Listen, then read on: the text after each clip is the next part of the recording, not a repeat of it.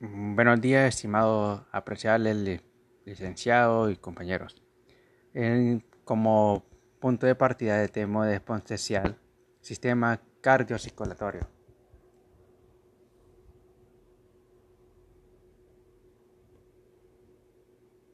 Formado por una partícula de músculo situado estratégicamente en el centro del tórax. Va a facilitar la sangre que estratégicamente que va de zona ascendente hacia facilitar el paso, como es el encéfalo, ¿verdad? Como es el abdomen. Entre el abdomen dificultad para hacer la sangre seria. Bueno, dentro de esto, ¿sabes? Es de muchísima importancia como son conocer los ventrículos, como son los auriculares, que son las válvulas discúspide que está entre la aurícula y el ventrículo derecho, la válvula mitral que es la discúspide, que está entre la aurícula y el ventrículo izquierdo.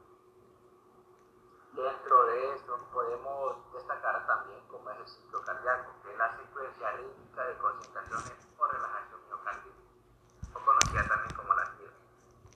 ¿Cómo son las contracciones miocárdicas? Bueno, se llama sístole cuando es durante se impulsa la sangre fuera del corazón, y la reacción del miocardio se llama diástole, que es cuando esta va a ser el llenado de la sangre hacia el corazón. Bueno, dentro de esto es muy importante también de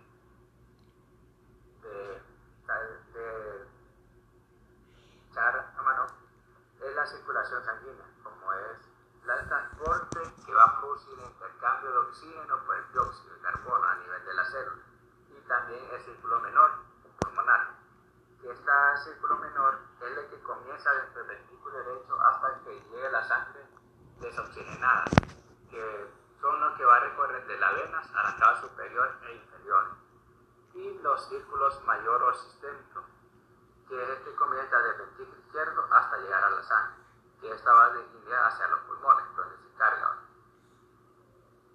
Dentro de eso es de tener muy poco de atención como son las hemodinámicas, que es la que estudia el funcionamiento del corazón, de la circulación de sangre desde el punto de vista de la ley física que va a regir un movimiento de fluidos.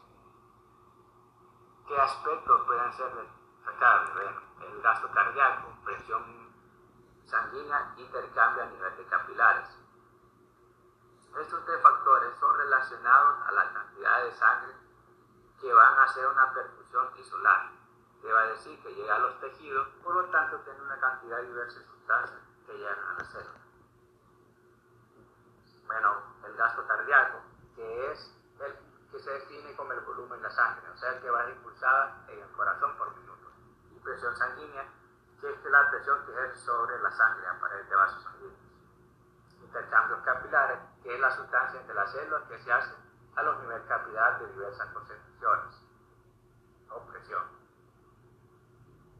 Bueno, un dato muy curioso es que las epidemiologías del cardiocirculatorio podemos destacar como son enfermedades cardíacas o vasculares,